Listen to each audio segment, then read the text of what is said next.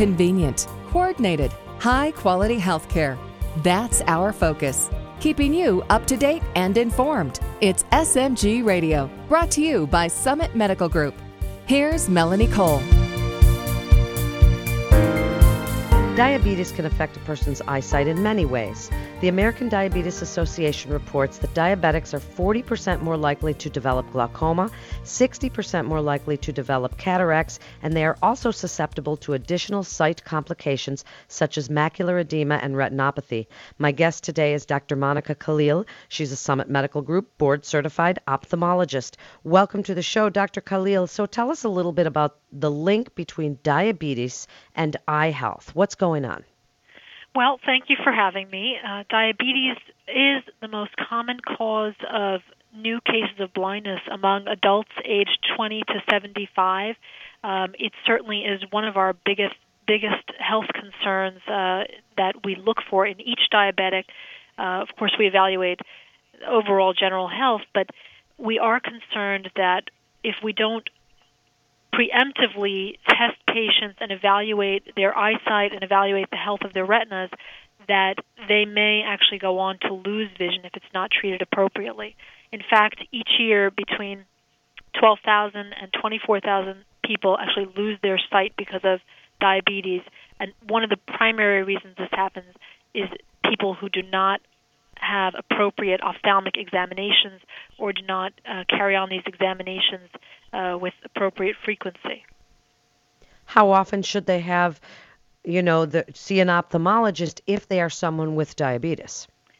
So a type 1 diabetic should be screened within 3 to 5 years of diagnosis, and they should be seen annually. A type 2 diabetic should be screened at the time of diagnosis and should also be evaluated annually. And then what? Is there something that you want them to do prophylactically while they're trying to control their diabetes, obviously? Is there something they can do to help protect their vision as well? Certainly the most important thing, as you said, is controlling their glycemic index or controlling their blood sugar. But other than that, is just having those regular eye exams. That's really all that can be in the patient's control.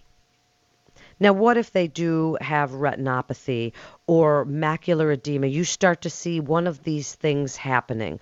What are some treatments? Are there things that you can do to slow down the progression?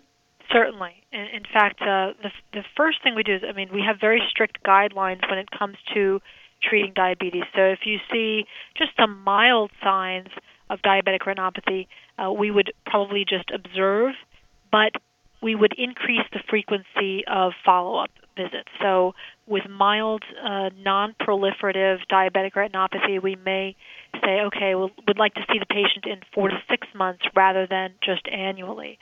If we see more than that, the patient may then at that point benefit from a type of laser procedure which is performed on the retina, and that reduces the likelihood of creating further damage in the future, further diabetic retinopathy in the future. Of course, in very severe cases, there may be additional treatments which include injections into the eye of certain medications that can, again, slow down the process. But the mainstay of treatment is laser photocoagulation when it gets to the point that that's necessary. And does that photocoagulation slow down or cease the process, and then does it come back? Is this something that works in the long term? It certainly can slow down the process, if not completely cease it. The idea is that basically you're eliminating the retina's demand for new blood vessels. So when we place laser holes in the retina, you're minimizing how much oxygen the retina is demanding, and in many cases this can actually cease any further deterioration or progression of diabetic retinopathy. Can it come back in the future? It can. It's always possible that it can, but with good laser treatment, it's rare. And I would say that with good laser treatment, people still will require their regular follow-ups, but they're much less likely to have these kinds of events that will actually produce loss of vision. Tell us, Dr. Khalil, what research is being done to learn more about diabetic eye diseases? Well, that's something that is certainly, there's a lot of money being put into this right now. The mainstay is what can be done to slow down your body's attempt to create more of these blood vessels. Basically, when the eye is starved of oxygen, it only knows of one way to get that oxygen, which is to create new blood vessels. And those blood vessels are often faulty, and they leak and they bleed.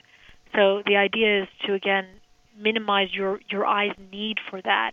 And a lot of these newer drugs that are coming out are an effort to quell the eye's need for more oxygen, and basically those are anti-VEGF is the sort of the term that's being used, drugs which really have been very promising in terms of their results.